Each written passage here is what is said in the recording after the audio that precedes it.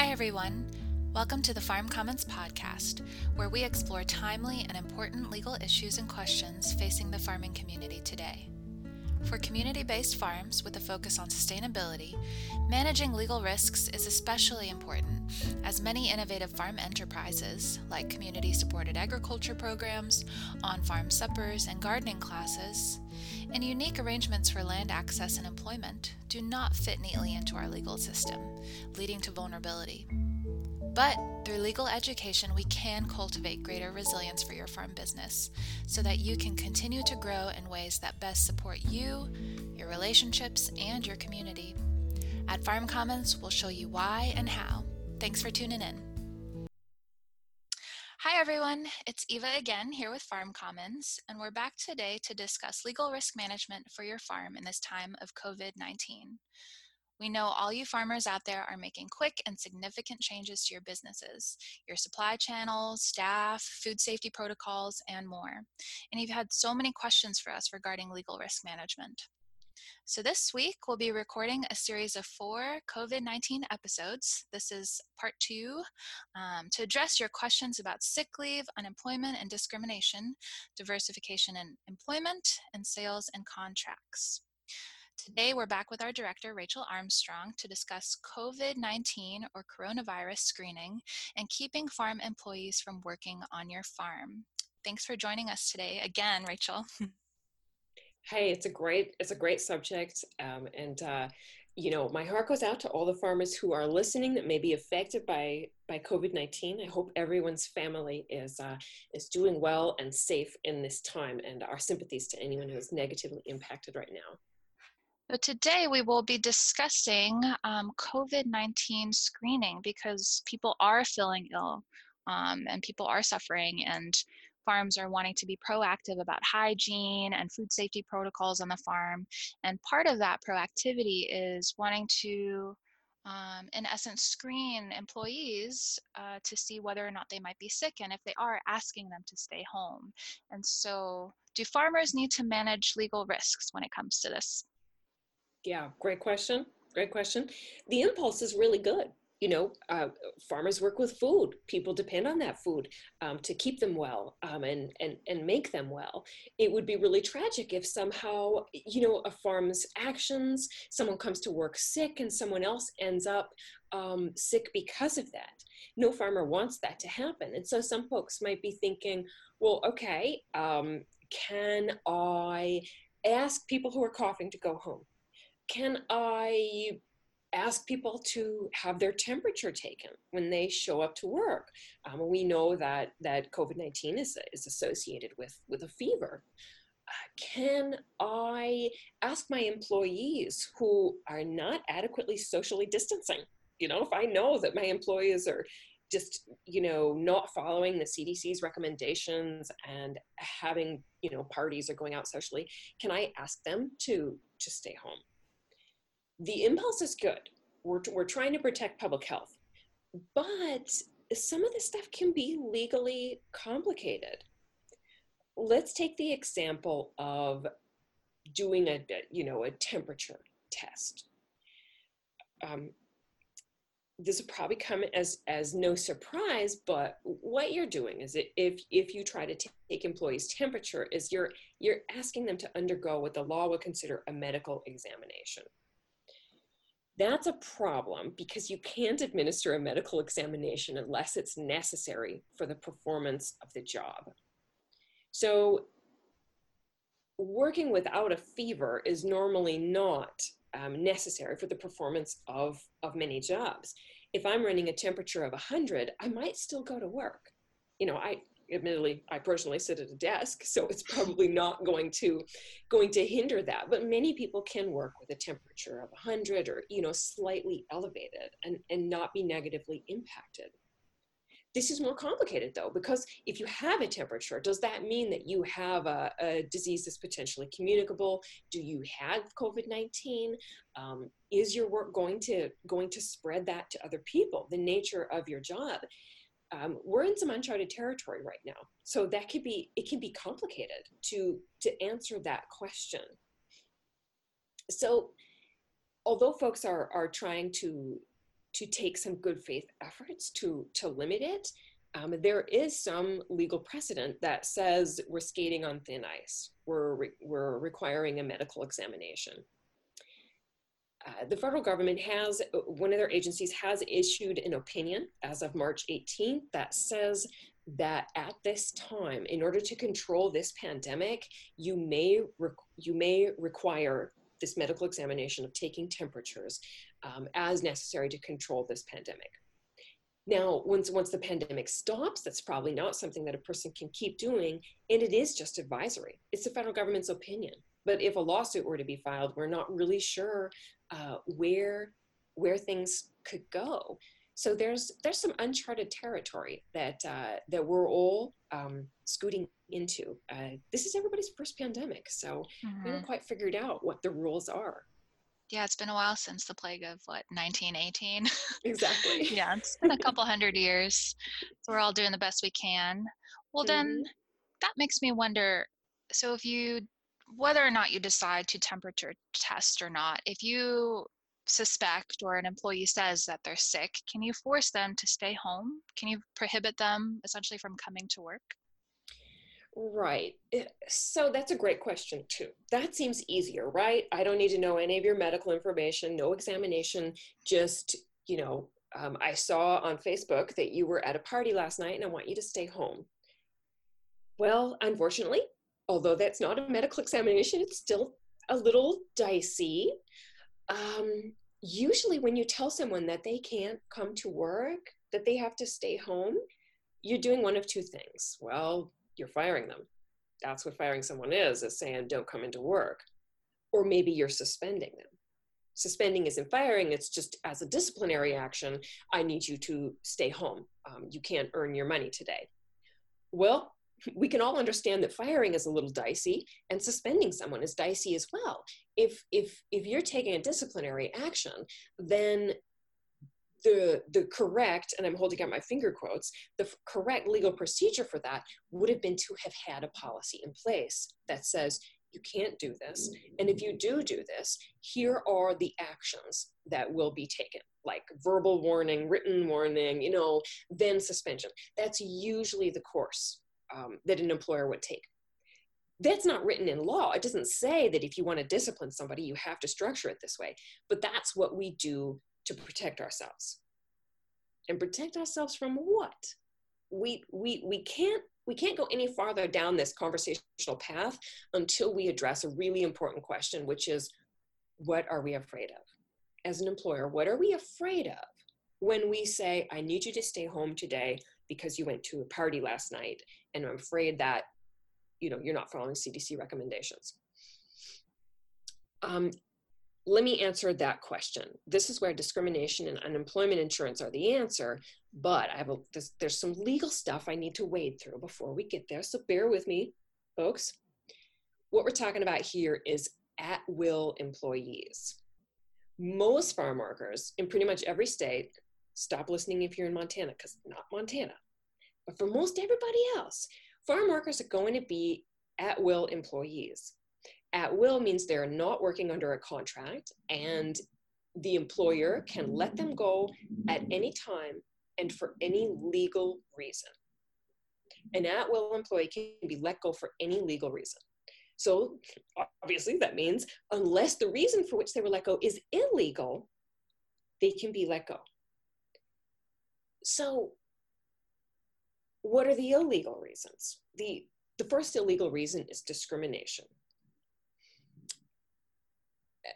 And I'm hesitating because there's a lot of legal details we're trying to sort out here. You might be saying, wait, Rachel, okay, great. We covered at-will employees. I know that I can let people go for legal reasons, but we're just talking about sending someone home. Sure, we are talking about sending someone home, but like I said, that is what it is.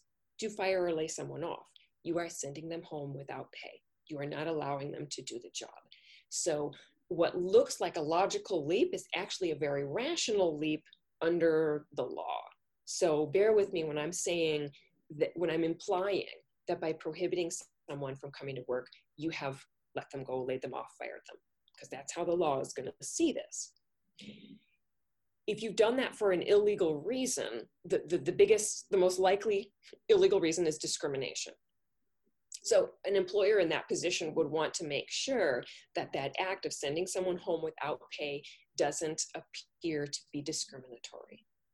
So, you know, it's not discriminatory to say that I want to protect my my suppliers or my customers from COVID-19. That's fine, but let's look at to use the example of someone who went to a party last night and now you don't want them to work because they might have infected themselves.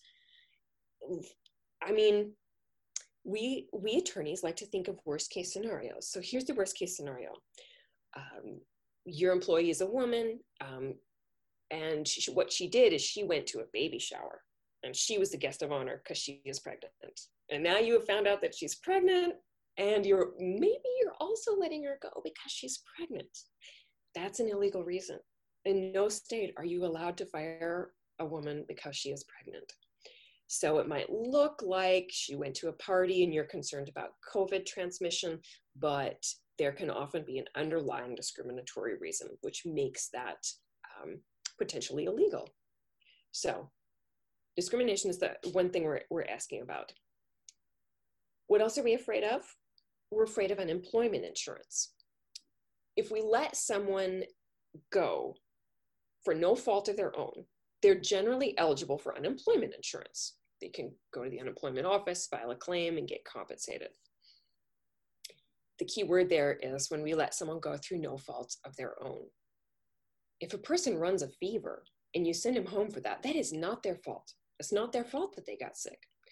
If they attended a party and you know, it was a wedding shower or whatever it was, they're allowed to do that. That's not their fault.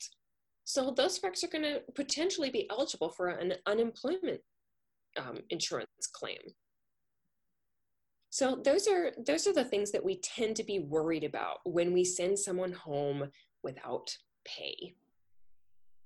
It's not to say anyone is doing that. You know, certainly, you know, the farms listening to this podcast or, you know, I'd be shocked if folks were engaging in discrimination, but that's just something that we have to be aware that impression can be out there. Sometimes we do have biases that maybe we haven't recognized, and it's worth thinking about that and interrogating that for ourselves too. Mm-hmm. Absolutely. Whether or not you're checking people's temperature or if you're asking folks who aren't feeling well to stay at home.